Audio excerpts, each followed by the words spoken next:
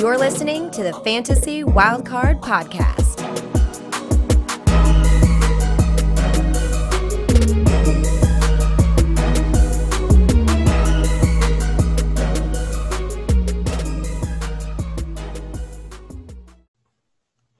Welcome to the Fantasy Wildcard Podcast. I'm your host today, Kev. You can follow me on Twitter at dynasty_goat. With me today is my co-host, Rich. You can follow him on Twitter at ffmiz1. Rich, how are you tonight? All right, Kev, how are you?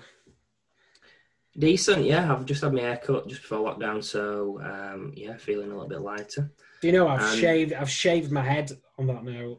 Like I meant to do grade 2, but I've got a new razor and I used the wrong one. So I've gone down to grade 1. So I'm really glad that I can't leave the house for the rest of the year. And also with us tonight is our other co-host, Matt, who you can follow on Twitter at MattFFDynasty. Matt, have you had an haircut? I have not, so I'm going to have a mop head for the rest of the year. He looks like a Matalan model anyway. Give over.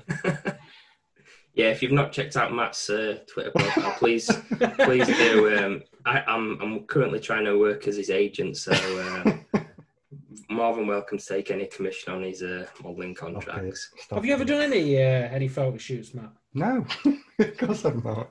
I think you should. I think you look lovely in your picture. Oh, thank you.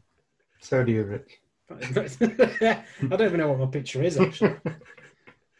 Okay, so on today's show, we'll be looking back at the games from Week 8 and we'll be discussing the players that stood out to us in each contest.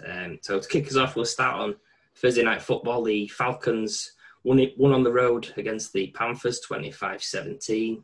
There was a slight concern with the injury to Calvin Ridley. I know Rich was pretty worried about that, but he got over it in the end. But I believe it's a guy in the Panthers team you want to highlight? Yeah, I'm not that worried about Ridley. He's like a cyborg, so I think they've said there's a chance he could play, but I think if he doesn't, he'll probably come back after the bye. But yeah, to be honest, there wasn't anything major out of this game other than I thought Curtis Samuel was outstanding, to be fair. He obviously scored 2 touchdowns early in the second quarter of the game. He also played on 88% of the offensive snaps used as a runner and a receiver. Nice. Finished the game with 3 rushing attempts for 23 yards and a touchdown, 4 receptions for 31 yards and another touchdown. It was actually expected that his workload would increase this week because the Panthers had released Seth Roberts earlier in the week and that gave him a boost.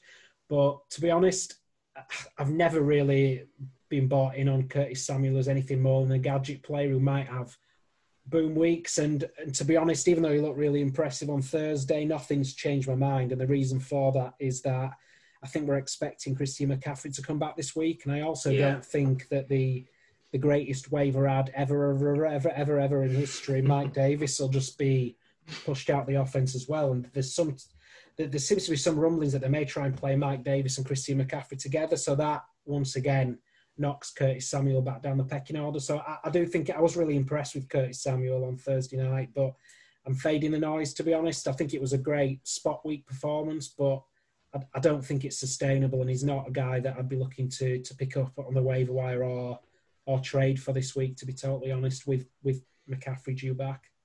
Yeah, it was a bit of a shock. I mean, if you started Curtis Samuel, you've either a genius or you've not got much depth on your team and you've got plenty of bye weeks. I started him, Kev. So did I. That proves my point, doesn't it, really?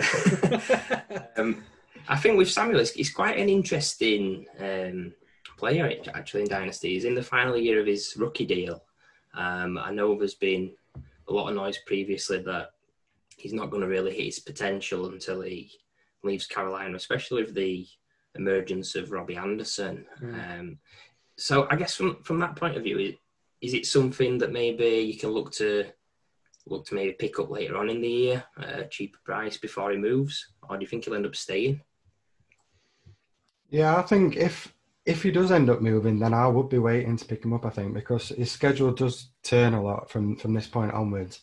His schedule does get a lot tougher, so I think if you're looking to get that value, I think there's a chance that his value could dip going on towards the end of the season. As you say, if he does move on, then we've got this chance of him reaching that potential that we know he has. He's a second round pick, don't forget. So he is highly regarded. I think I'd be waiting if I were going to pick him up. But as Rich said, he has been a bit of a letdown when I was one of them guys that was quite high on him last season, when it was the whole Jay Morvis, Samuel talk. I was one of them idiots that was on the Samuel side. So I do have that bit of allegiance to him. But I'm waiting, I think, if I'm going to pick him up. I think as well, one thing you could probably look at is the week 13 bye. If you've got a team that needs to win that week and they're needing that spot start, you could potentially get him on the cheap for maybe sort of a flex type play on your roster. So that's also something to watch out for if you're looking to go after these guys. You can probably get them on the week 13 bye at maybe a bit of a discount. So moving on to the next game, we've got the Steelers edging out the Ravens 28-24, and they now maintain their unbeaten start to the season at 7-0. I think both Ravens running backs looked great, to be honest, against a tough defense, combining for over 200 yards, Gus Edwards and J.K. Dobbins. But the guy I want to talk about is Lamar Jackson, another lackluster performance from the QB1 of last season. He did get a little bit unlucky. He had a 20-yard rushing touchdown called back on a penalty, and he was also tackled at the 1-yard line on another. The thing that stood out for me was the turnovers. He had 2 interceptions and 2 lost fumbles, and he finished with a meager 13.82 fantasy points on the day. It's his 6th straight game under 210 pass yards. We know he's never going to be a volume passer, but how worried are you guys about his receiving weapons fantasy value long term, and where do you rank Lamar in Dynasty with this obvious touchdown regression? Yeah, I'm starting to become really worried about his receiving weapons as far as it goes with Jackson. Obviously, we know he doesn't throw the ball a lot. He's actually only thrown the ball for over 300 yards once in all his time in the NFL out of the 30 games he's played. So it's definitely a concern. As you say, he's not got that volume. He's averaging 16 pass attempts per game. So you're never really going to get them in like PPR leagues. You're never really going to get one of them players that's going to give you that floor with the receptions. So yeah, I'm really starting to panic when it comes to the Ravens pass catchers. You tend to just be relying on the touchdown, so that's probably why Mark Andrews is quite a popular pick, because we know that Jackson tends to target on Andrews when it comes to the red zone. But yeah, it's going to be a long-term issue, I think, because we know how the Ravens have pretty much built this entire offense around Jackson. They're playing to his strengths and using his rushing ability as the focal point of the offense. So yeah, long-term, I'm worried about any wide receiver or even Andrews when it comes to being tied with Jackson. Yeah, I know, and you're a big fan of Marquise Brown, aren't you, Rich? What are your thoughts on him? I think he had something to say this week, didn't he, about Lamar's performance? Yeah, I am a big fan of him, but I'm with Matt. I'm not necessarily worried about Lamar from a fantasy perspective, because I think the rushing floor he gives you is absolutely enormous. I do think that Kyler Murray's closing the gap. I think Mahomes now is unquestionably the QB1 in Dynasty. I don't think the debate that raged all off-season is valid anymore. I think Mahomes has proven that. And I think you could make an argument that Kyler's catching Lamar as well.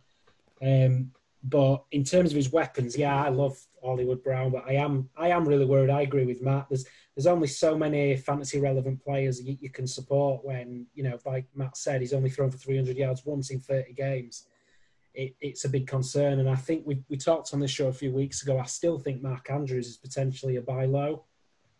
But anyone else in that offense is like basically an ancillary piece. And there's, you might get boom weeks from guys like Marquise Brown, but you can never put, as it stands at the minute, you can never put him in your lineup and be confident that he's going to return.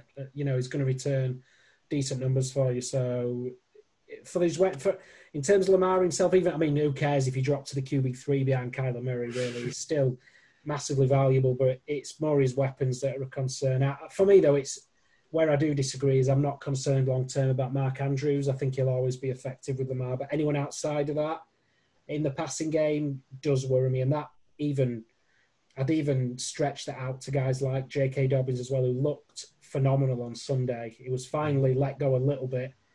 But again, how many weapons can Lamar support as well? And he's always going to be there to vulture touchdowns away from the running back as well. So, yeah, I'm really concerned about the other fantasy options in that offense. Yeah, I think we might can. Oh, go on, Matt. Sorry, I was just going to say, in terms of how I value Jackson in Dynasty, I think, as you say, Mahomes is probably now the clear number one. But I think you could put Jackson in with, as Rich said, Murray. But I think you could also put Watson in with them two as well. I think obviously he's not been amazing this season, but he's very similar to those quarterbacks with his rushing ability. So I wouldn't be upset if anybody put Watson in with them two either. I think he's the QB5 as well. I think we talked.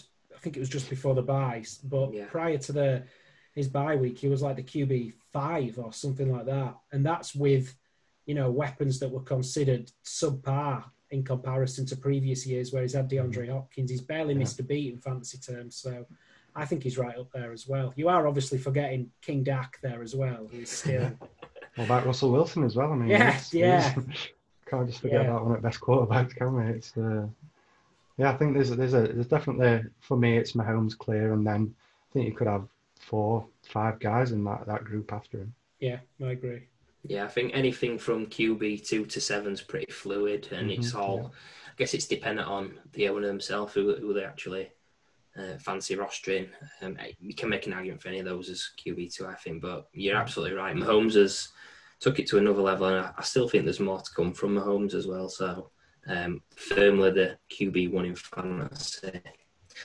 Now, moving on to our next game, we've got potential future QB1 in fantasy in this one. I'll let you work out which one it is.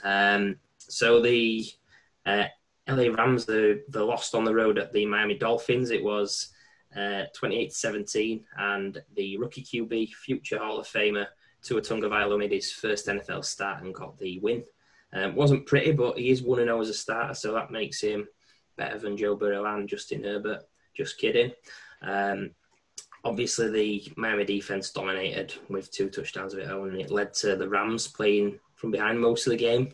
Jared Goff threw the ball 61 times. What stood out for you in this game, Matt? Yeah, I'm going to just highlight Cooper Kupp in this one. He come off an absolutely massive workload. He had 21 targets in this game. He turned that into 11 receptions for 110 yards. He's looking like being that top guy for Jared Goff now. He's had 72 targets this season. And there's Robert Woods is the next guy up, and he's on 54. So it's clear that Kupp's turning out to be that number one target for him. But he's currently sat as the wide receiver 17 in PPR. And I think that's mainly due to the fact he's only got 2 touchdowns this season through the first 8 games. So I do find him quite an intriguing player. And obviously we know how pass heavy the Rams are. The 4th most pass attempts this season, and they were in the top 3 last season as well. So they definitely do throw the ball a lot. So I was just wondering what you guys thought, considering that high usage. Is he someone that you'd target in Dynasty, especially in PPR leagues with that volume that he's getting? But just as a caveat to that, it is worth noting that he's 27. I know he's only been in the league 4 seasons, but he was quite an old rookie when he came in. So he's 27. It's not like he's a young guy. So yeah, I just wondered what your thoughts were on Kupp. Yeah, I've never actually been a huge fan of Kupp. I mean, last year, that 10 touchdown season, it's probably an outlier, to be honest. 2 touchdowns this season. He's got 5 and 6 in his other 2 seasons. I think with Cooper Kupp, it is price dependent. I mean, there's I tried acquiring Kupp from someone on this podcast not called Matt earlier this off season. And I was getting quoted a first plus. I think I would probably pay a first for him, a late first, especially if we're contending. I guess the flip side is if you're paying a first for a guy in Dynasty, you kind of want more boom, or I definitely want a bit more boom. I just feel like someone that you can get cheaper, like a Jamison Crowder, gives you a similar sort of style. Said they're the same age. They're sort of reliant on volume to succeed, and he's cheaper. So Not a massive fan of Kupp. I'd probably try and go for Crowder if I was looking for that sort of profile. Yeah, I think I'm with Kev. I don't really like Kupp. It's not that I don't like him. I think Kev's nailed it though with the what do you when you the price you'd have to pay for Cooper Kupp. Say you're paying a first round, which was a very reasonable price, by the way. Which I did eventually. I don't get like from him, but I want else. the first for him. I don't know what it is. I can't even give you any like really great analysis on it. I just think he's more of a floor play. Yeah. And if you're a contender, like Kev said, you're having to give up a first for him. Crowder can pretty much do the same job for you. The argument against that is that what we've said, that is it the fourth heaviest passing team in the league at the minute? Yeah, the Rams are, yeah. So that gives him a really safe floor, and you'd expect some positive touchdown regression as well. So I agree with Kev that it's probably price dependent. I'd rather take a cheaper option like somebody like Crowder as well, because I think, like Kev says, he gives you pretty much the same as you're going to get from Kupp, but in a worse offense, obviously. But yeah, I'm not completely there with Cooper Kupp. What about you then, Matt? I mean, you've sort of sold it that way there. Is he someone that you're looking to acquire in the very few leagues that you're still in contention? You cheeky get. Yeah, I think I've like you both said, I've never really been high on Kupp. It's always been he's just a safe guy, and as you say, he's a Crowder-like player. He gets that volume, so he's safe, but he never really has that boom. So yeah, I don't think I would be targeting. I think there's plenty more options out there that you could target, that you could get for cheaper. As you say, Crowder's a great comparison for somebody that you can get that's probably cheaper than what Kupp is. Mm. Like you've said, like he's a volume receiver. I mean, is he a guy that you go after, someone that needs 21 targets to get 22 fantasy points? Exactly, yeah. Yeah. Is that what he got on Sunday? I didn't even... he didn't get no touchdowns or anything, did he? So God, Matt, this was a terrible take. Imagine if you get... I never said he were good. I was just intrigued what your opinion was. So yeah, he had 11 receptions for 110 yards. God, yeah. So he got 22 fantasy points, yeah. I mean, if you give Devontae Adams 21 targets, he's going to get about 200 points. Yeah, it's like the Bungalow ceiling here. It's a no from me, Matt. Sorry, you can keep him on all of your tanking teams. On my zero rosters. And speaking of Bungalow ceilings, we've got the Jets game up next. The Jets, they went on the road to the Chiefs and predictably got beat 35-9. The Jets, somehow they tempted Mahomes to throw on them, and he duly obliged. What stood out in this game for you, Rich? So I feel like Bill Murray here, to be honest, in Groundhog Day, because we seem to have this conversation every few weeks, and then the guy disappears again. But I don't think we can ignore that McCall Hardman really balled out on Sunday. Admittedly, it was against by far the worst team in the NFL.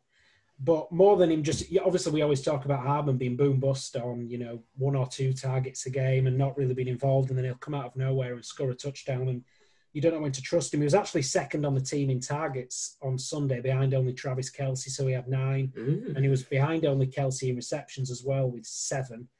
He was second amongst Chiefs wide receivers in snaps played, so only behind Tyreek Hill and well ahead of DeMarcus Robinson and Byron Pringle, whereas the previous few weeks, especially I think it was in the Bills game, he was playing behind them both. He was playing basically as the 5th option in the Chiefs offense, and he made the most of it as well. So he had 7 receptions for 96 yards and a touchdown.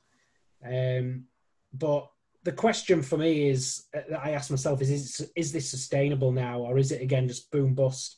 And this is what we've come to expect from McCall Hardman. I lean towards the latter, to be honest. I mean, it was only a week ago, week 7, he only saw 2 targets. And against the Jets, he actually he doubled his targets that he'd seen from week 1 to 7 combined. I can't remember. I'm talking out my ass. Sorry.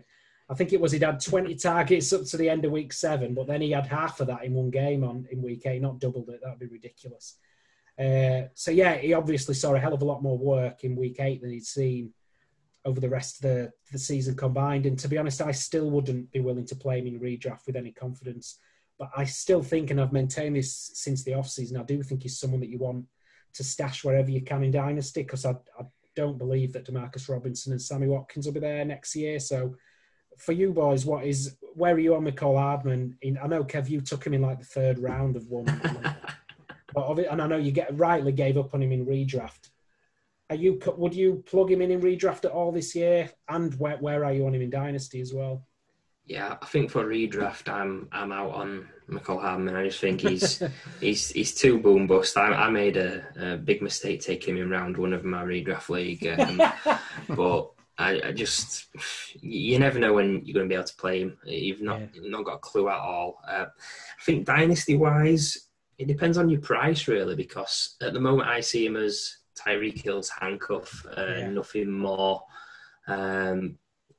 Obviously, Robinson and Watkins, they're out of contract at the end of the season, so that could be it could be the time to buy him before the end of the season. But I'd be more tempted to see sort of where your team's at. Like if you're having to pay a second rounder for him, and you're due to be a sort of the 201, 202, 203 type draft pick, I think you can probably get better from a rookie than taking a punt on a guy that he is tied to Mahomes, but is that the reason you're going to take him? Are you going to just take him on situation? I think talent wins out in the end. So I'd take him for a third, but it really depends on sort of the level of second rounder to be paying that sort of price for him. What about you, Matt? Yeah, when it comes to Dynasty, I think I've got no confidence in him this season either. It's said obviously Watkins hasn't played a lot. Is he maybe potentially coming back for the next game?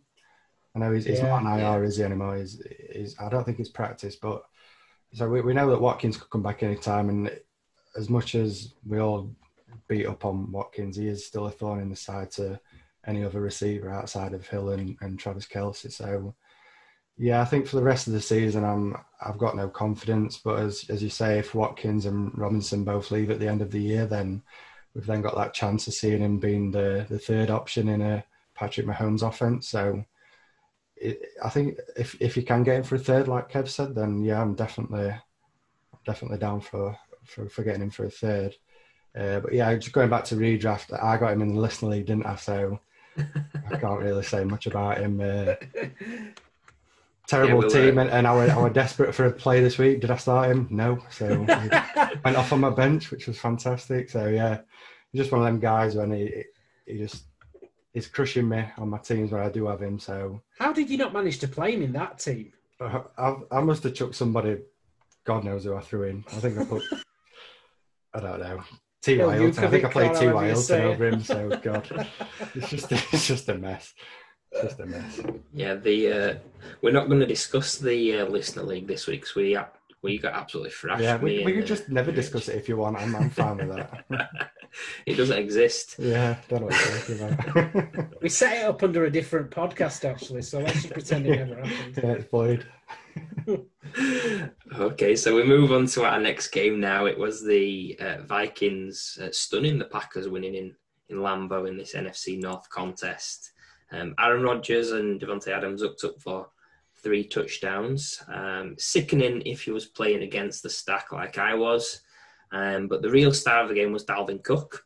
Whopping 48.6 fantasy points. 226 total yards, 4 touchdowns. The highest weekly score by a running back this season. So I guess from my take on Cook, I've always loved the talent. I think he's also got superb usage as a 3-down back in that system. But my concern's always been his durability, that he always misses time every season. He's never had a 16-game season, and that's not something you want, especially his missed time towards the back end of a season a few times when you want to be winning your fantasy championships. So I just want to hear your thoughts on Cook, if you think he is a top 5 dynasty running back, and which side of the coin you'd be on buying or selling at his current cost. I would certainly be trying to buy him now. But the issue is, you're likely, if you have Dalvin Cook on, if someone has Dalvin Cook on the team, you'd expect that they're in contention. Because I think he's been great this year. Obviously, he missed 2 games, but other than that, he's been outstanding. So it's going to be really hard to acquire him. If I had the opportunity to buy Dalvin Cook, I absolutely would buy him, yeah. I mean, it's hard in Dynasty because I talked about this on Twitter last week, that a running back's value can just fall off a cliff, just like that. And then you're sort of holding them, and there's no way you can get any sort of value back, and it can come out of nowhere, really. So you think Dalvin Cook, he's only just over 25, isn't he? So he's got a few productive years left, and he's the focal point of that offense. If you're in contention, I think you have to hold him, and then but it's very hard to buy as well. That probably, sort of mumbling a bit there. It probably doesn't make much sense. It's a really hard one because a lot of people don't want to pay for him for the reason you've just said, Kev, and that's the injury concerns. So, but in terms of where he is, where I'd rank him, I think he's, if not top 5, he's on the cusp of that. I mean, who really have we got ahead of him? You'd probably say Christian McCaffrey, Kamara, Barkley, possibly. Yeah. I don't think I personally have anyone else above him. You've got some great guys that have come in this year, DeAndre Swift, J.K. Dobbins, Clyde Edwards-Helaire. That's it. But it's really hard because you can sometimes get a little bit obsessed with youth. I think based on his performances this year, you'd have to be in serious denial not to suggest he's not in the top 5 or at least on the cusp of it. So if you're a contender, I think you've got to take the gamble that you're holding on to him and that value might drop off a cliff. And if you're trying to acquire him, I'd certainly overpay for him. But whether or not an owner's let him go for a reasonable price is another thing entirely. Yeah, I think that's what the problem is, because obviously McCaffrey and Barkley both being injured, it seems to have vaulted his value even more because obviously it is an active running back, and with those two guys out, is now being touted as one of them top running backs. Obviously Kamara's crushed it this season, but I think that's the issue for me when it comes to buying him, is that his value is even being increased more by the fact that two of arguably the best running backs are being out injured. So I think that's affecting his perceived value as well. Sorry, Kev. No, you probably had something more interesting to say than me. I was only going to say that the only thing we didn't cover really is what Kev said. I don't think he's not played a full season, has he? He's always missed time. I personally don't. It sounds silly maybe, but I don't care about stuff like that because I don't think you can. I think you're playing safe really if you're thinking, I won't take Dalvin Cook because he might get injured, he might miss a few weeks. Yeah. I think the upside means that you take that shot on him, and you know that you're taking the risk of him missing 2 or 3 games during the season. And I think when he is on the field, he's absolutely worth that risk, even if you do have to do without him for a few weeks of the season. So with Kev saying that about obviously his injuries concerning him and whether he'd buy him, Matt, is injury something that you look at in terms of whether you'd be concerned and whether it'd give you second thought on whether or not you'd take Dalvin Cook or whether you'd buy him?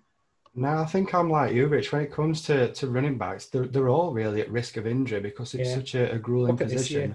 Obviously, Barkley, McCaffrey, Chubb, it happens. It's just a tough position. So I don't think you can really say, I won't touch Cook because he has injuries. I think any running back's got potential of having an injury. So, when it comes to it factors slightly, obviously, because he's previously had, like you say, he's not had a full season yet.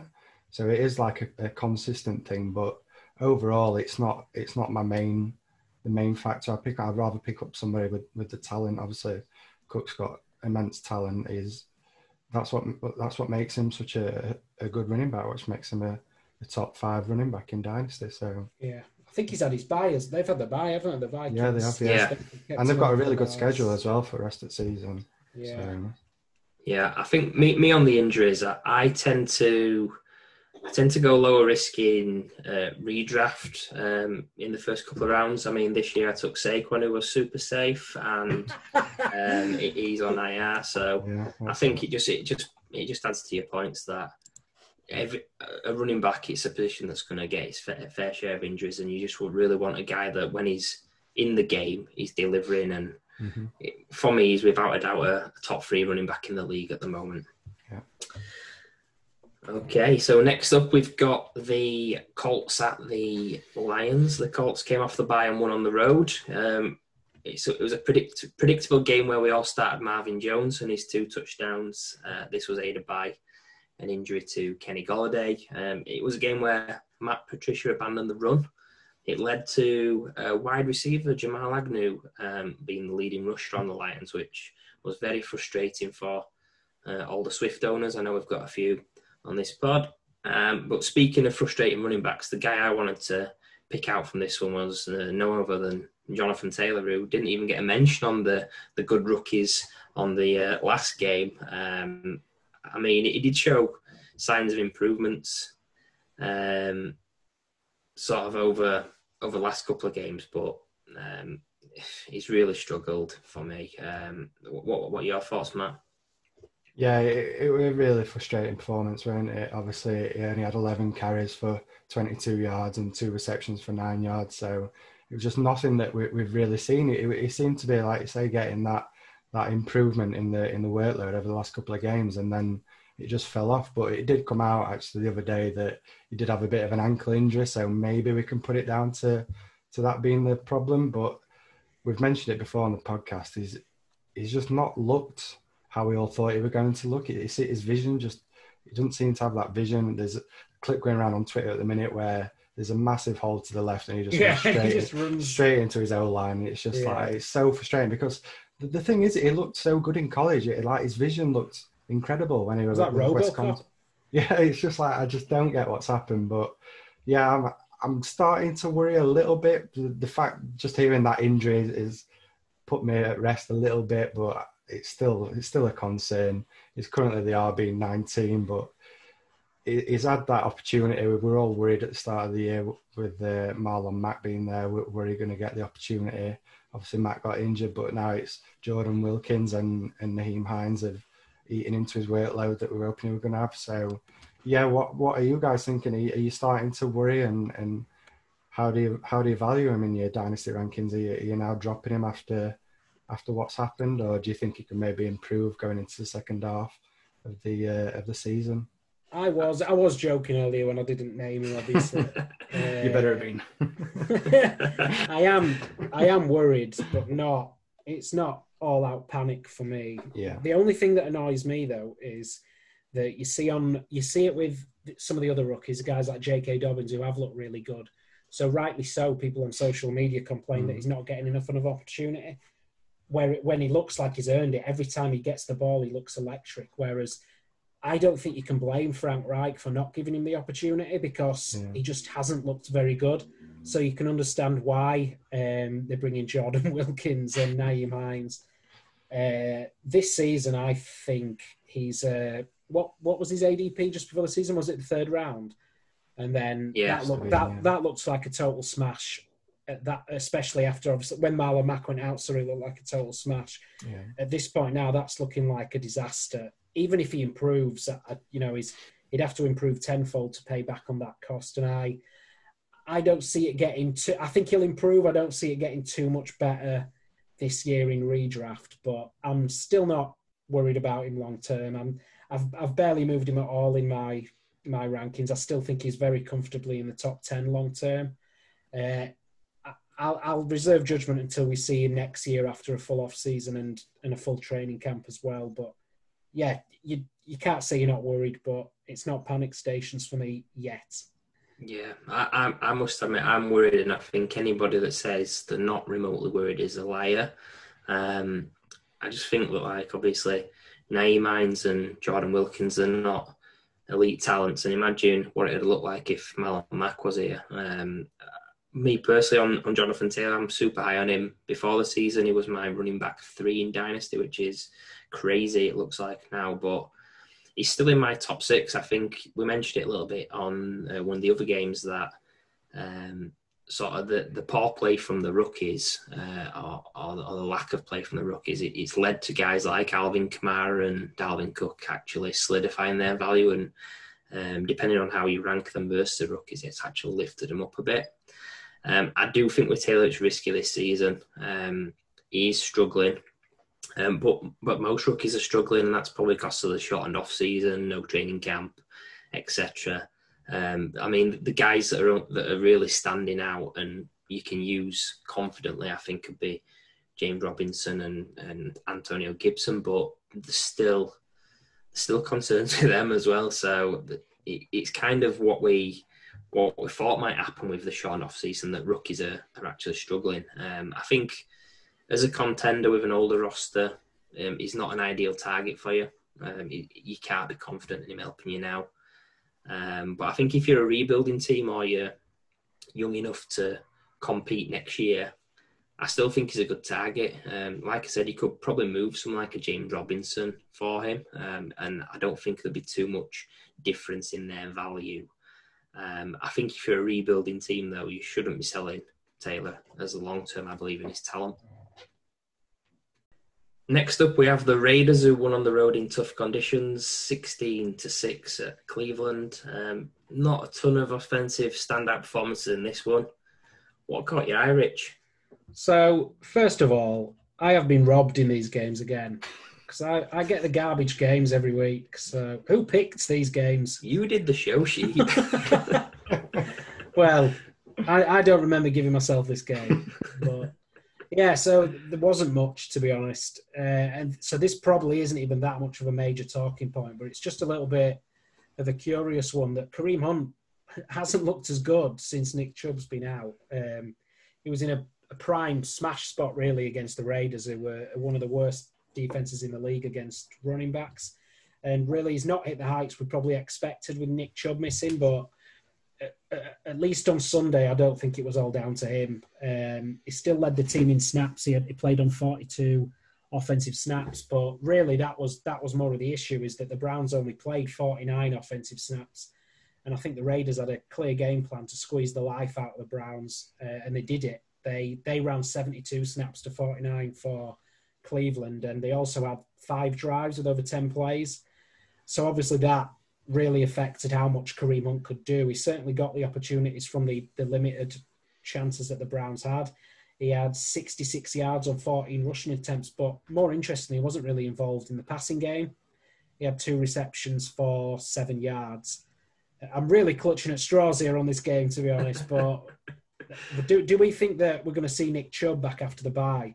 And if not, are we still confident in Hunt going forward? I mean, he is returning okay numbers, but he's certainly not smashed like we expected him to. So if Chubb doesn't come back, do we think that Kareem Hunt's still, a smash at the running back position going forward? Or was there anything in this game that concerned you, or do you think it just came down to game script in this one? I think it were pretty tough conditions in Cleveland, which you'd think would favour the running back. So it's pretty disappointing that he scored less than 10 fantasy points. I guess the other thing that's quite interesting regarding Chubb and Hunt is that I've seen a lot of people ranking Hunt above Chubb in Dynasty, and I know that wasn't the case at the start of the season. I guess for me, it was perceived that having Hunt would be a safer play because he's game script proof. Yeah. But just this season, I'm kind of scratching my head a bit with some of these performances. Chubb will be back this season, no doubt. Week 15 and 16, the Browns have got 2 road trips to New York, the Giants and the Jets, and I think those games, they seem to be Nick Chubb games to me. So maybe if you're not sold on Hunt long term, it could be a good time to get out and maybe pivot to a Nick Chubb. What's your thoughts on this backfield, Matt?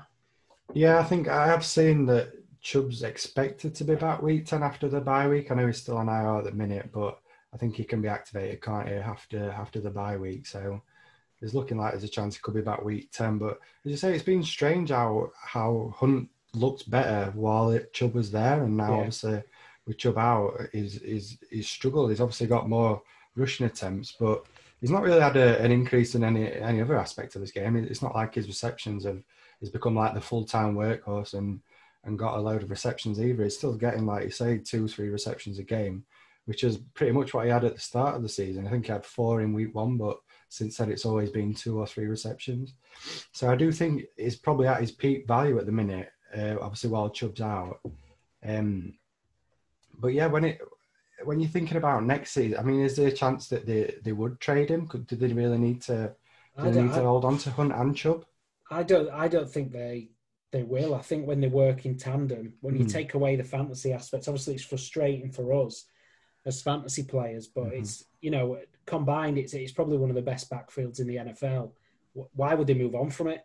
Yeah, I think we want them to be split up, but I just don't see why the Browns would be forced to do it. I wish they would, but I just can't see it happening, to be honest. Yeah, I think that's why I would probably look to move on from Hunt, because, as we say, he's had that boost in his value now with Chubb being out and in getting that workload. But as you say, when they're together, it's more of a good real life backfield rather than it is a fantasy. It just becomes a headache really when it comes to fantasy. So if you can move Hunt on for another running back that maybe has a bigger share of the pie, should we say, in another offense, then yeah, I think I'd be moving on from Hunt. Yeah, and I think his value might have taken a little bit of a hit over the last few weeks. I mean, he was still productive. Sunday was the only game where he's really disappointed. But I think you could easily sell that as it being, it was a lot to do with the game script, which it was. Yeah. I don't think that's a lie. It was a lot to do with the game script as well that didn't help. But yeah, I'd probably be trying to move him as well. I love him, but I'd probably try and move him if I could, just because, like, from the real life situation, I don't see them being split up anytime soon. Yeah, Nick Chubb, his contract's up at the end of next season. So let's say, for example, Nick Chubb does leave in free agency end of next season. Kareem Hunt will be 27. So it's... Yeah, he's at that age, isn't he? And another thing with Chubb earlier this season, in the games that he played, I think Hunt was getting by with an insane touchdown rate. Like he had... Yeah. Well, I'm just looking now. He had 5 touchdowns in the first 4 games. He wasn't playing a ton of snaps, but he was making the most of them and being efficient. And he's kind of strange. Since he's got the volume, he's kind of lost that effectiveness. We know he can shoulder the workload from his time in Kansas, but I just think long term it's going to be a real struggle there. He's got a 3-year contract, hasn't he? And Chubb's not going anywhere anytime soon. So we're going to the next game. We've got the Titans at the Bengals. The number 1 overall pick, Joe Burrow, defeated the 5-1 Titans, who now lose 2 weeks on the bounce. I've got to give some credit to Joe Burrow. He once again looked very good. He has got an exciting young wide receiver core, and they really stepped up and helped him on the day. But it's actually a wide receiver on the other side that caught my eye, and not A.J. Brown. But Corey Davis, he had a really solid game. 8 catches, 128 yards and a touchdown. And he's quietly having a quality season. He did miss some time on the COVID list, 2 games, but he's actually the wide receiver 16 on the season in fantasy points per game. And in the last 3 games, where both him and A.J. Brown have played, A.J. Brown's got 48.6 fantasy points, and Corey Davis has got 59.4 fantasy points. So with Davis in the final year of his rookie deal, Gosser declined his 5th-year option. Do you think there's a chance he's traded before the trade deadline, which is in about 12 minutes as we're recording? Or do you think he'll end up leaving as a free agency at the end of the season? And what would you be looking to do in Dynasty? And bearing in mind, it looks like he could be a potential Devontae Parker 5th-year breakout type guy. Well, in his 4th year. Yeah, as you say, the trade deadline as we're recording now is pretty much been and gone. So it doesn't look like he's going to be traded, which I'm quite surprised about, actually. As you say, obviously he's looking like being a free agent at the end of the season. So I'm not sure why they haven't cashed in on him after he's made such a hot start to the season. But maybe they just want to ride him for the rest of the season. Obviously, he's looked good. As you say, he's been heavily involved. He had 20 targets over the last 2 games, and that's with A.J. Brown, as you said. So he's getting that volume, which he's never really had like consistently in previous years. But yeah, coming into the season, I was quite intrigued by him because his value had just completely evaporated, hadn't it, at the start of this season. And you could basically get him for next to nothing. But he has always shown them flashes that he can live up to that first round capital that he was drafted in. So yeah, I think in Dynasty, I'm probably holding him if I'm a contender, purely for the reasons we've said. It is getting that volume that we weren't really that sure he was going to get this season, but he's getting plenty of volume. And I think when it comes to trying to look ahead and thinking about towards the end of the season. It's always a risk, isn't it, with players like this? You don't know what situation they're going to fall into. They could end up on, like we mentioned earlier, if he goes to the Ravens, it's like it's just what does it become then? His value has gone back down to nothing again. So yeah, when it comes to players like that, I'm always a bit more cautious about what to do with them, and I end up just holding them basically, and then they lose the value, and that's it. They just rot on the bench. So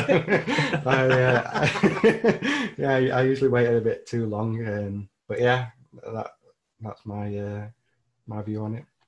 I think I think people joked about it before the season about him potentially doing a Devontae Parker and breaking out late. But I mean, he was one of the most. The fact that he hadn't broken out yet was one of the most like baffling prospects coming out in the last 5 or 6 years. That seemed to be maybe busts a little bit harsh, but he certainly didn't live up to expectation when you take into account his athletic profile and things like that. Yeah. But again, what are you really going to get for him now? I think if you are a contender, you do have to hold him. And I don't know. I think just you have to think about the contracting dynasty as well. With him being a free agent this year, you just don't, like you said, you don't know where he's going to end up. So if you don't own him, then I don't think I'd go for him, because I just don't. I think he's a decent depth option, and he is having a great year. But I don't think he's going to necessarily be a guy that's going to win you your league for you. So is he worth paying the price for him? I don't think he is. So I know we joke about him, Matt, like that you might have to hold him too long, but I don't think you've got much choice. I don't think you're going to get value back on him. And from my perspective, like I don't have many Corey Davis shares, even though he's been impressive. He's not a guy that I'm actively going out and buying, and it's the contract that puts me off, because you just don't know where he's going to be in 6 months' time. Yeah, you've both made some great points there. The only last bit I'd add on is he has actually been a top 30 wide receiver before, so he's probably not flashing as much as you'd expect with a top 5 draft pick profile, but he did have a good sophomore season in the NFL. Only other bit I'd add on top of that is Corey Davis. He's probably someone that you can look for as an add-in to a trade if you're looking to acquire him. I think if you're going out with the plan you wake up and think, you know what, I'm going to trade for Corey Davis today, you've probably got some issues. So I think getting him as a throw-in is a good idea, but actually actively acquiring him, it's kind of the wrong person to go for, in my opinion. It's still fairly young though. I think it's 25. 25, so it's not as if we're talking about someone that's like 27, 28. He's still got plenty of years left in him, especially being a wide receiver. So yeah, but in Dynasty, you like most Dynasty players seem to consider a player dead as soon as they hit 25. So that's it. Yeah, that is true. Me included. Yeah, I was just going to say. I'm the worst person for it. I don't know if I dreamt this up, but I seem to think Corey Davis will go to the Packers. I don't know if I dreamt this in the off-season, but we'll have to see. Anyway, we'll have to see if I'm good at predicting the future. Okay, next game we've got the Patriots at the Bills. It was a nail-biter, actually. They hung on late to win in the fourth quarter thanks to a Cam Newton fumble. Pretty spirited performance from Cam Newton with the weapons or lack of on the roster. Obviously, that fumble with just under a minute remaining. For me, it's put the Patriots out of contention for the division now. I see this being a 2-horse race between the Bills and the Dolphins. Zach Moss had his breakout with 2 touchdowns. It's great if you traded for him just before this game like I did. But I believe it's a different Buffalo player that you want to discuss. Yeah, I'm going to discuss Josh Allen. Obviously, he's just coming off one of his worst performances that he's had all season. He only completed 11 passes for 154 yards, and he threw an interception as well. But as always, he saved his day with his rushing ability, and he got that rushing touchdown, so that stopped it being a complete disaster. But yeah, he made a really hot start to the season, didn't he? Them first 4 games, he looked like a world beater, but then these last 4, it seems to have struggled again. Now, he has improved on last season from what I've seen. He's definitely improved, but he still does just show the issues that we had with him last season, like with the accuracy. You just see him overthrowing players or underthrowing it. It just becomes annoying when you're trying to cling on to the fact that you want him to be a top level quarterback in fantasy, but he just keeps throwing in them really like annoying traits. So yeah, he's currently the quarterback 4. As I say, he's struggled, but he always gives that safe floor with his rushing ability. Obviously, we know how valuable rushing quarterbacks can be. We mentioned it earlier. The guys like Lamar, Kyler Murray, all them top guys are all quarterbacks that have that ability when it comes to running the ball as well. So I just wondered what are your guys' feelings on Allen now? As I say, he made that hot start, and everybody were quoting him being in that top tier of quarterbacks. But yeah, do you think he's in that top tier, or is it starting to drop now? Yeah, I'd still have him as a top 7 QB, just based on his rushing ability. That he's giving you such an amazing floor with the rushing ability. Plus, the addition of Stephon Diggs has been it's done wonders for him, and actually it's helped Diggs as well, because Diggs is on pace for a career year. He's the wide receiver 5 at the moment.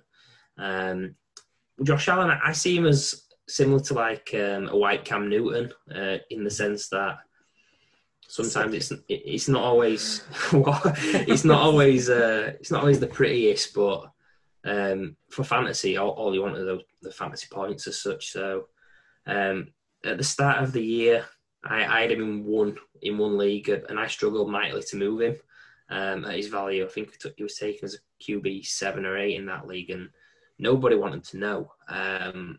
Now, I'm guessing you might have a similar issue now trading him, just because he's fading a little bit, that you get the value that he probably deserves.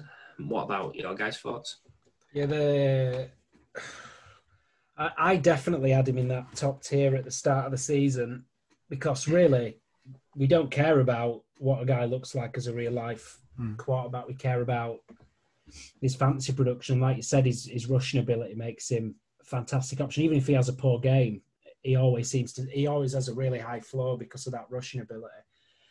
The only nagging thing at the back of my mind, and this is like probably overthinking it, is do the Bills see him as like the long-term answer at quarterback? Because we can look at it and say, oh, he's got a great rushing floor and all this, but the Bills don't care about that.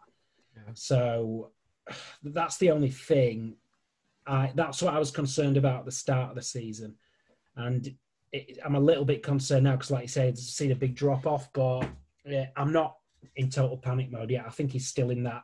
He's probably at the bottom of that top tier. The guys that we mentioned earlier, I don't think you can justifiably put him above any of those guys. You know, Mahomes, Jackson, Murray, Dak, Wilson, and I'm missing someone, and Watson. I think he's just below that, possibly. But Kev's right. It was really hard to sell him, and the peak value to get him was probably a few weeks ago, after about week 3 or 4 of the season, because they had a really soft schedule to start the year, and I think people forget that as well. But argument in his favour is that I think I was reading last week that he's struggling with an injury in his non-throwing shoulder as well, and that might be affecting him a little bit. So the jury's out for me a little bit rest of this year. I think he's great from a fantasy perspective. I think he's a little bit of a wait and see on how the rest of the season goes, because he's had a great first quarter of the season. He's dipped quite a bit second quarter. So let's see where he goes from here. He's really going to have to prove himself, because they've got a tough schedule down the stretch as well. All I'd want to add is my victory lap on Stephon Diggs.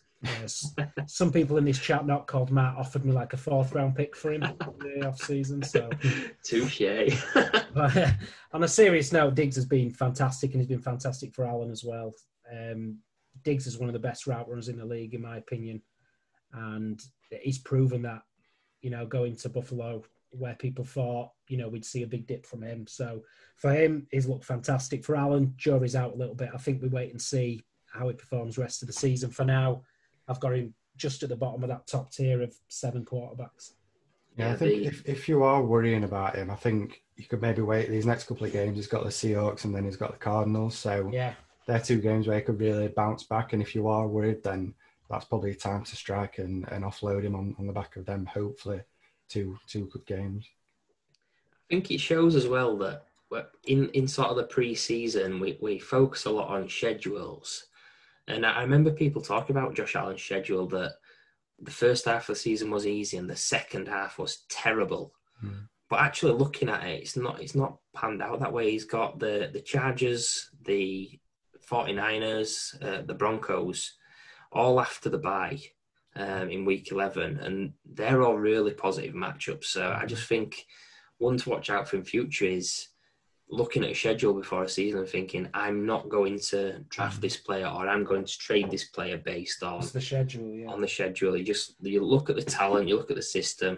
The Bills have put a lot into that offensive line, which I think is an underrated part of players' fantasy value, having a solid and consistent offensive line. And I think they're a pretty well-run franchise. So I think adding that in sort of levels it out with sort of Josh Allen's playing ability that he is a bit reckless at times. So I think that does insulate his value a little bit, that he's on an actual good team as well.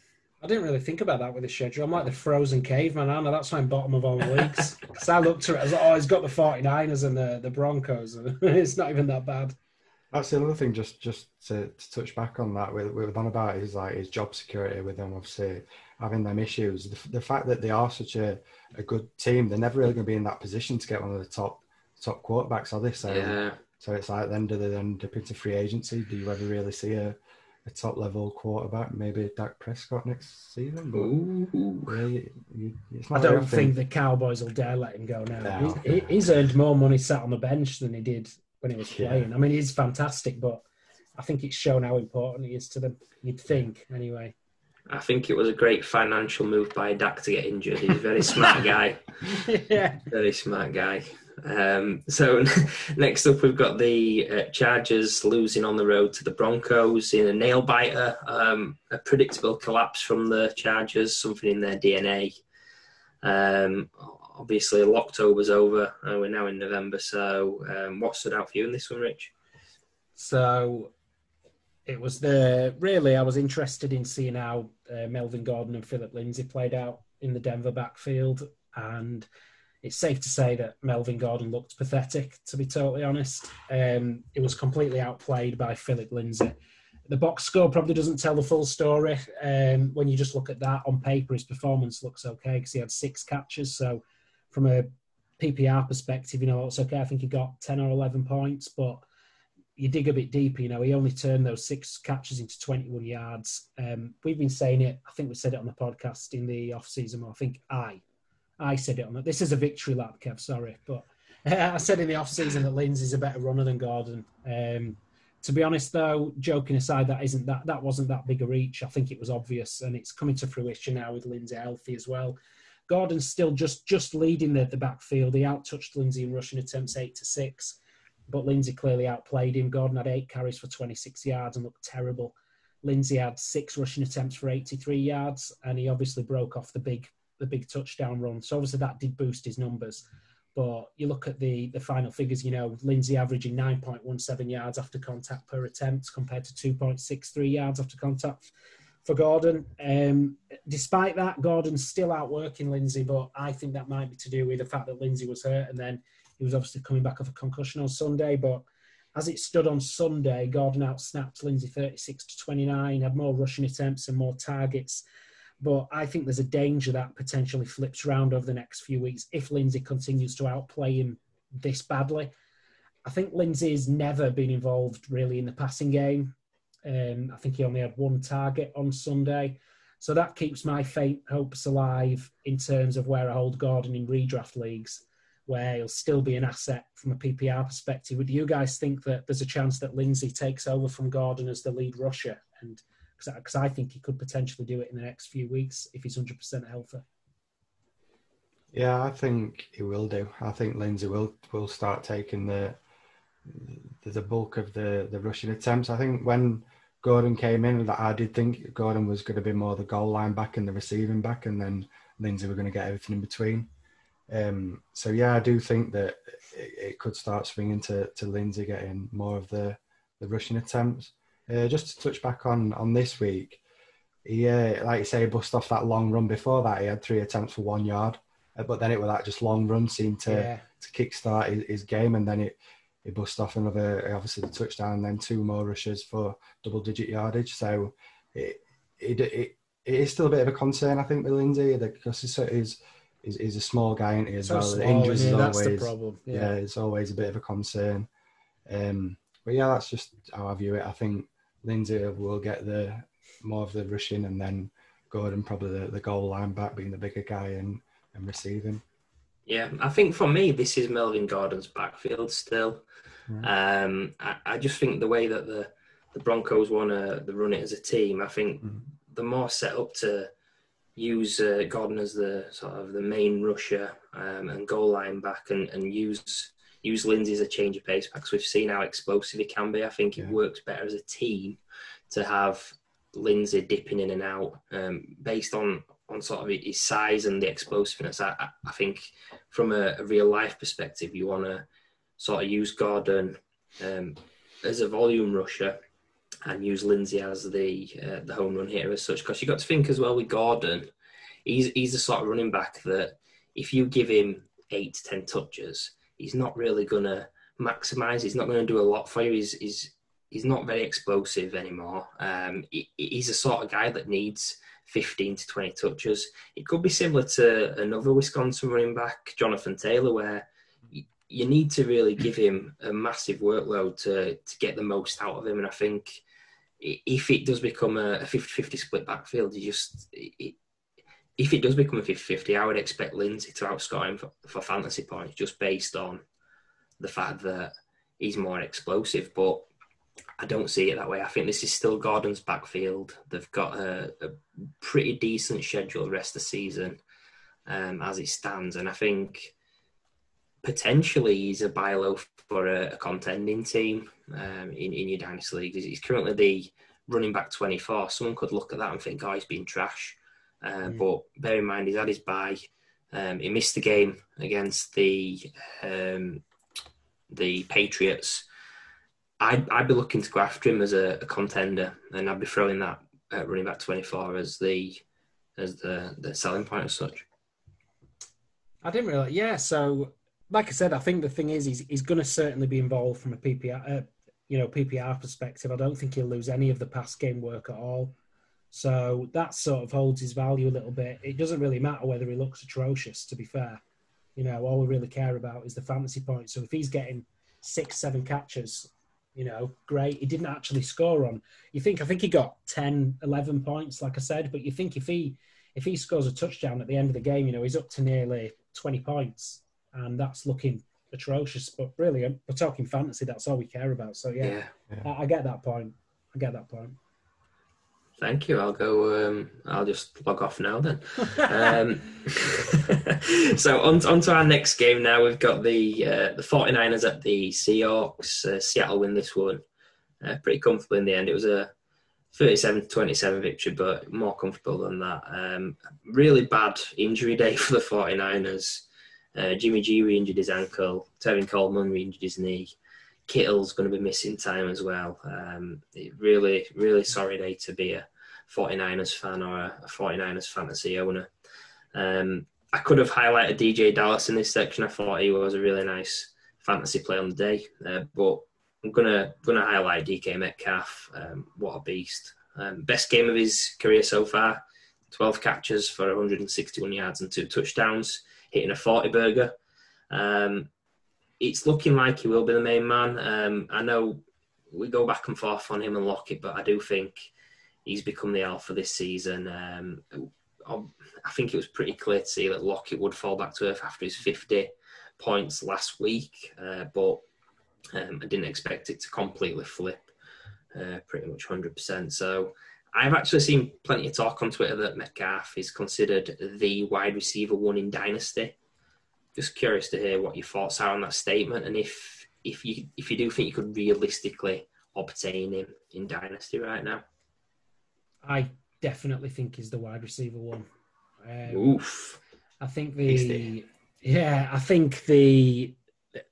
a great argument in terms of, DK Metcalf or CeeDee Lamb. And I can accept the points that people make that CeeDee Lamb is the wide receiver 1, but for me it is Metcalf. I think he's an absolute beast, and he's going to be tied to Russell Wilson for the length of his rookie contract. Really, at the minute we're talking about each week you're alternating between Metcalf and Lockett, but that's not going to go on forever. And I think you're right. I think he's he is the alpha in that offense. For now, you might see he might go up and down a little bit, but I mean the hype with Metcalf is out of control to the point where, in a good way, I think it was the week before, week 7, when he chased back the interception.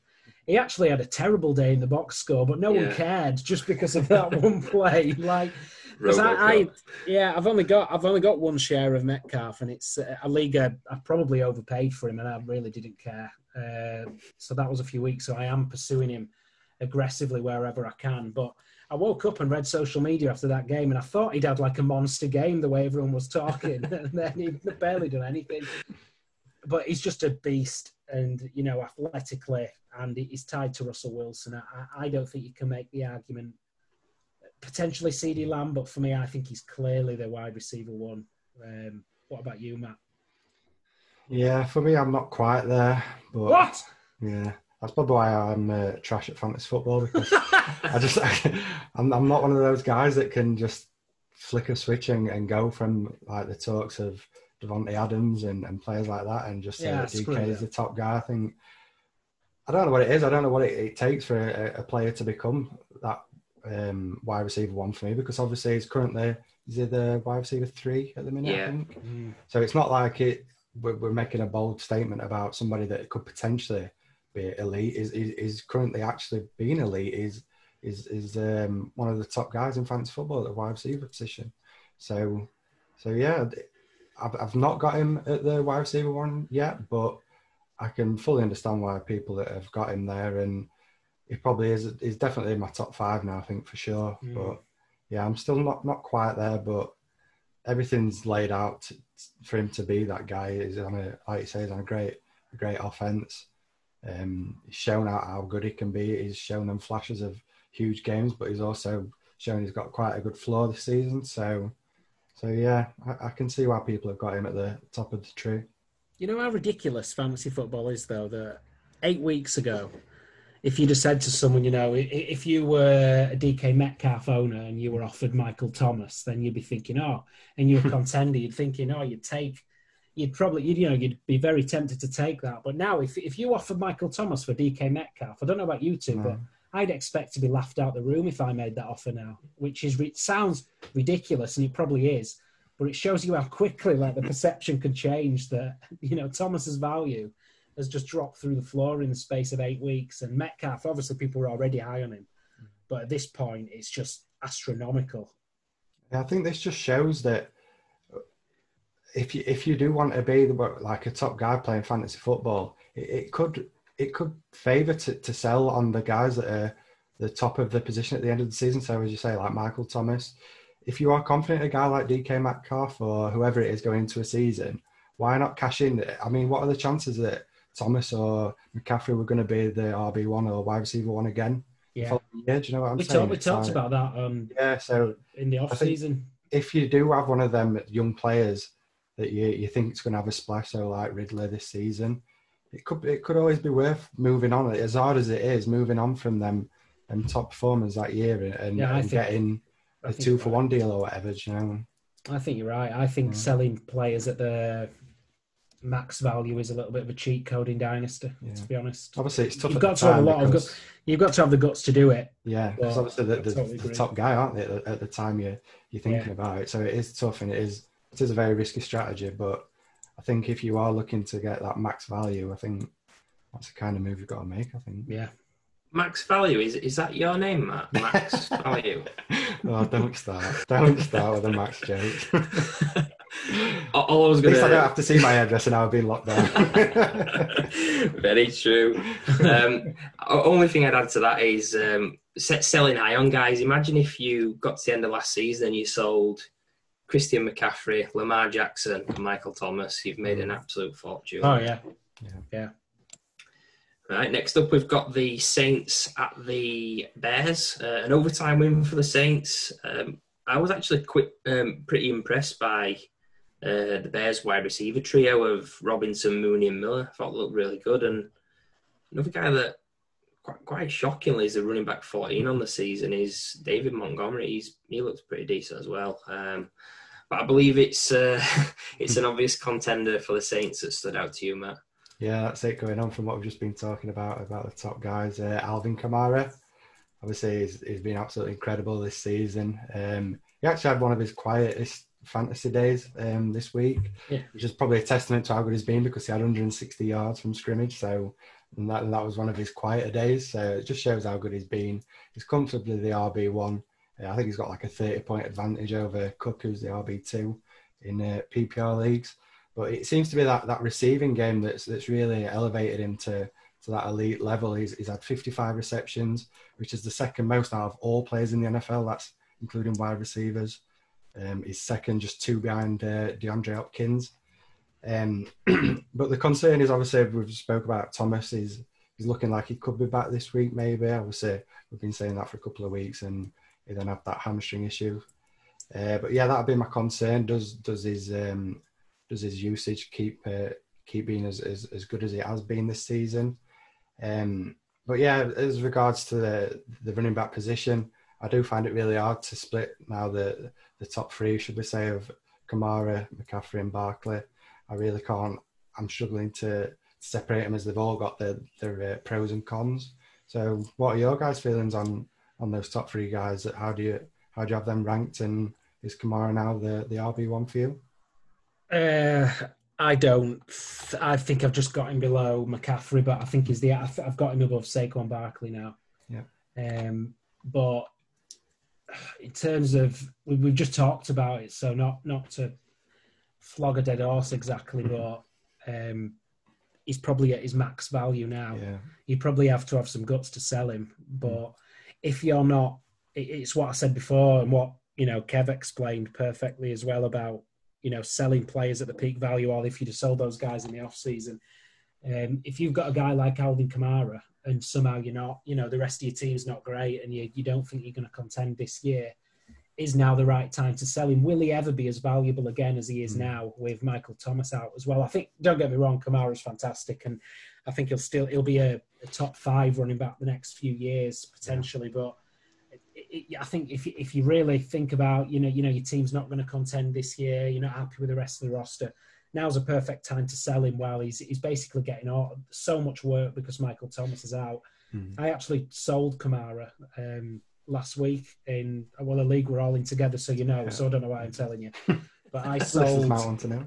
Yeah, so it's a Devil League we're in where the team is dreadful. I don't know why. I was really confident at the start of the year, and it's terrible even with Kamara. And I just felt now was the best time to sell him. And I was pretty poor at quarterback as well. And this is a super flex league, so I sold Kamara and Matt Ryan for Dak Prescott and Chris Godwin.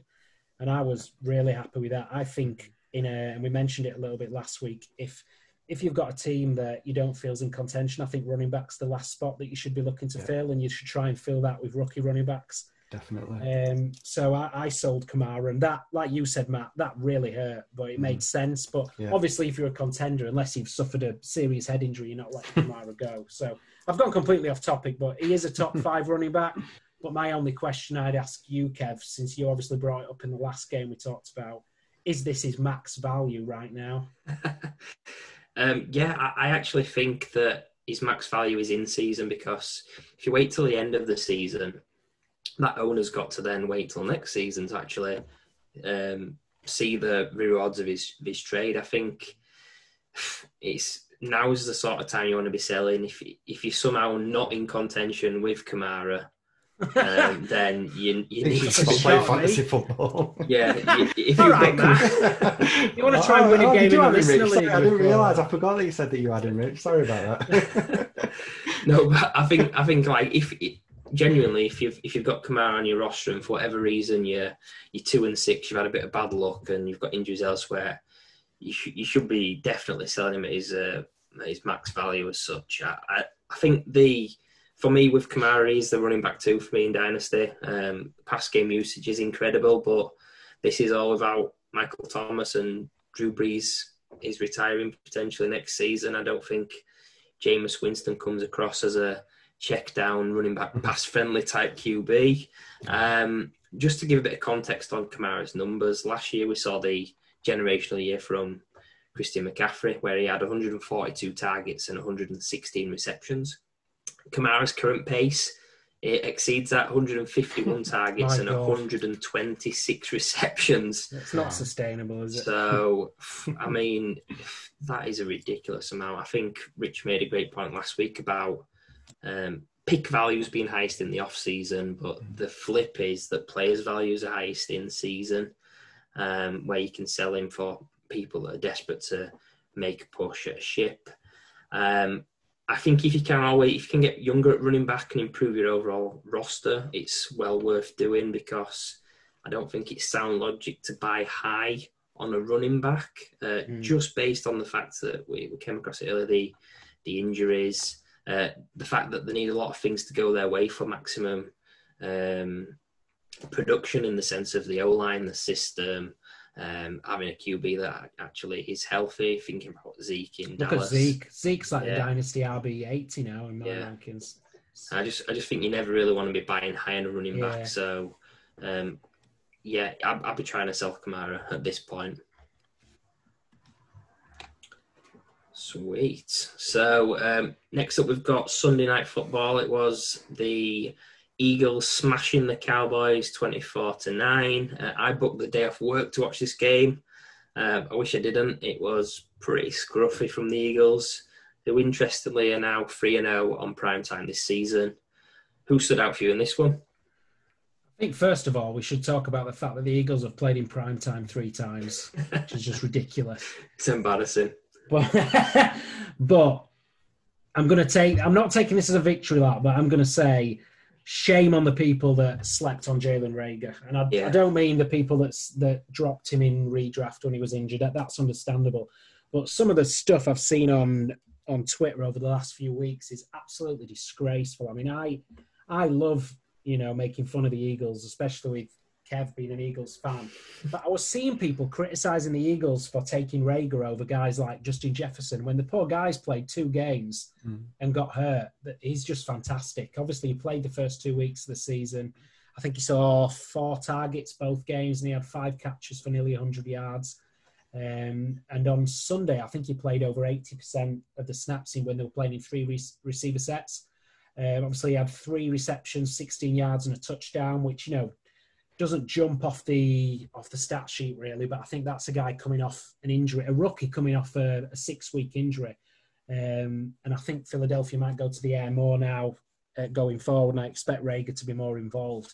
I think my question to you guys really isn't just about that game, because I think we all expected Reagor to be as good as advertised, but just really where you were on Reagor over the last few weeks, and whether or not you wavered, or did you find that sort of ridiculous as well, that people were fading the guy who'd not even played 2 full games in the NFL? No, go on, Kev. Are you sure? Yeah, you take it. It's your Eagles. That is a fair point. For me, he was my dynasty wide receiver 1 in terms of the rookies coming out this offseason. I had him above CeeDee Lamb. It's pretty hilarious, some of the things you see, like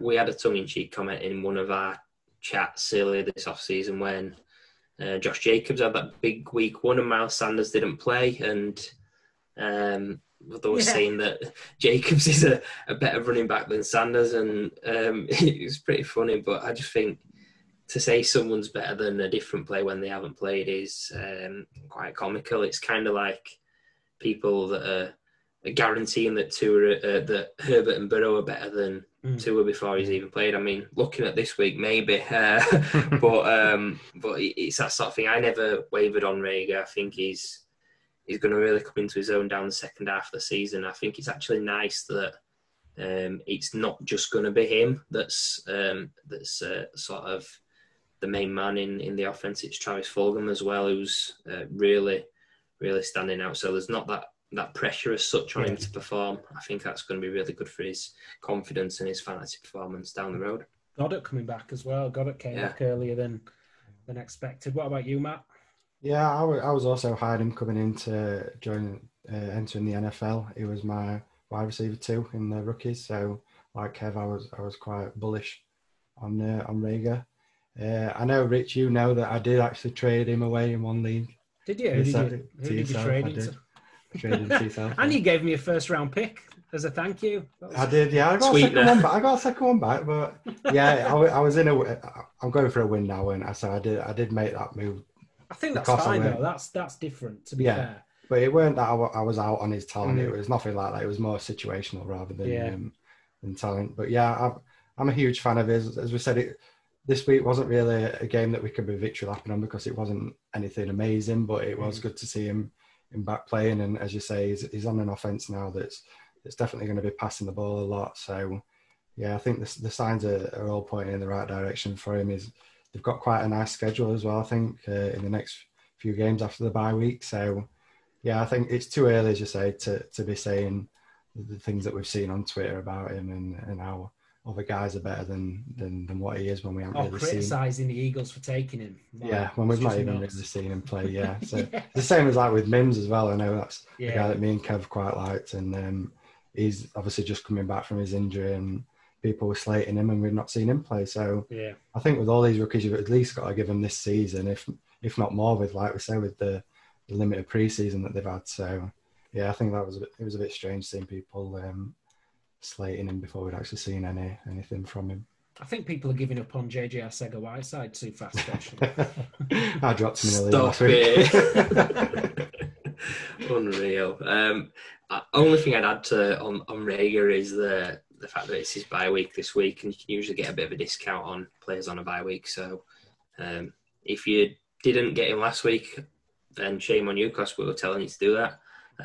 But I think you can go after him this week as well, and you should be able to get him at a decent price based on where we all think that he could end up in the future. Okay, so our last game now, we've saved the best to last. It was not really. It's the Bucks at the Giants, a close fought win for the Bucks on Monday Night Football, 25-23. Really close, actually. The Giants failing to convert a 2-point conversion and an onside kick at the end of the game. Nothing major stood out to me in this one. The Giants wide receiver core had a pretty strong night, but it's probably the least impressive of those wide receivers that I'm going to discuss now, which is Darius Slayton. He's the wide receiver 28 on the season, but doesn't feel like it. He's had 2 boom games where he had at least 20 points. The other 6, he's had less than 12 in total. I actually think he's the wide receiver 2 on the Giants behind Sterling Shepard. Shepard's averaging just under 15 fantasy points per game. He did miss a bit of time earlier on in the season. I guess I'm just really intrigued to see what you guys think on Slayton, if you believe him to be a viable wide receiver 3 in Dynasty, and if he's someone that you'd want with the concerns about who his QB will be next season and the offense as a whole. So we'll come to the resident Giants fan, Matt, first. Do we have to?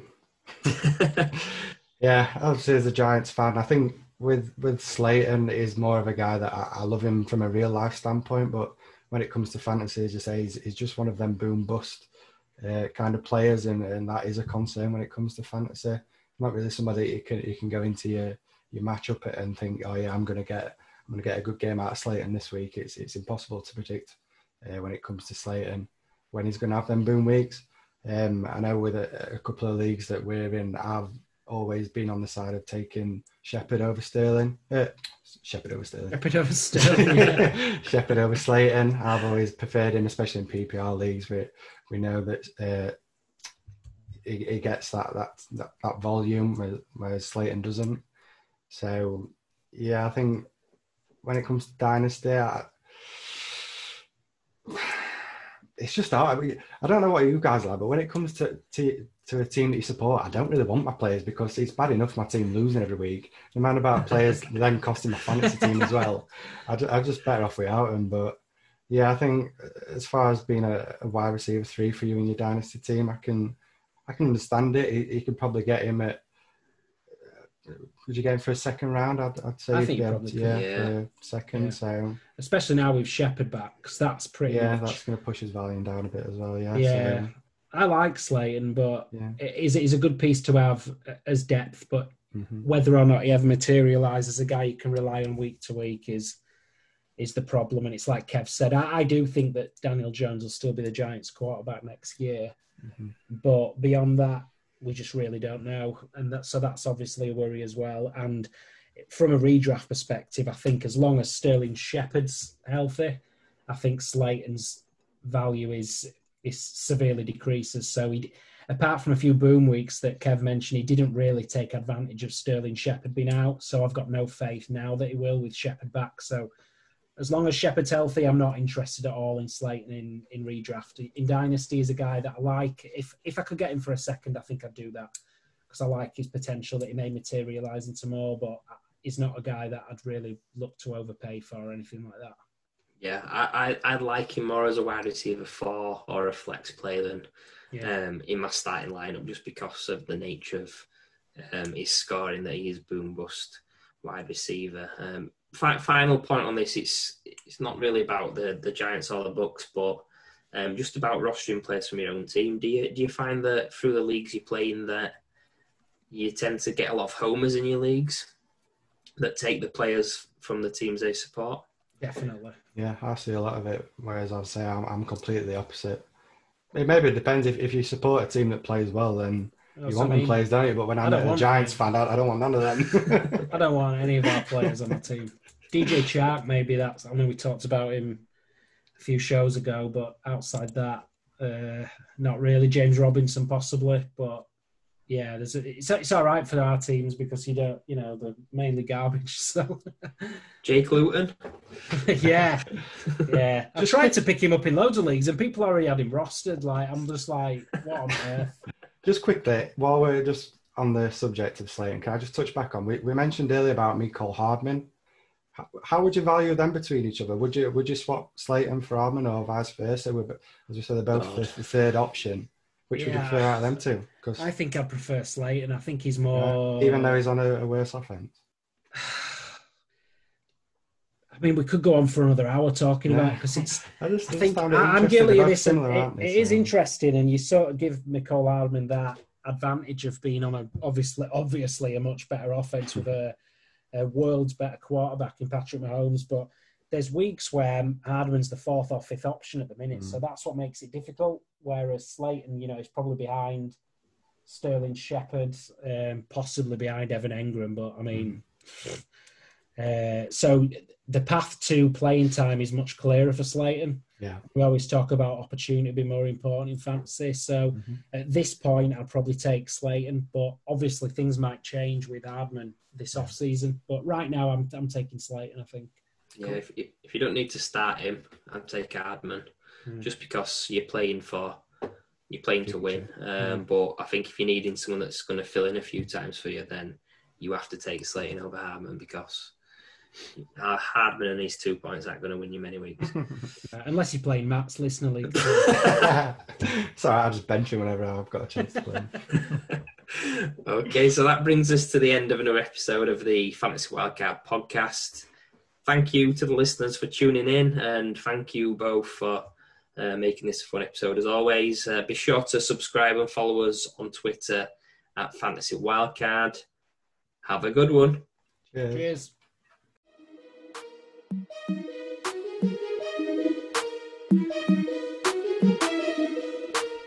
When you have the wild card, you have the power to change the game.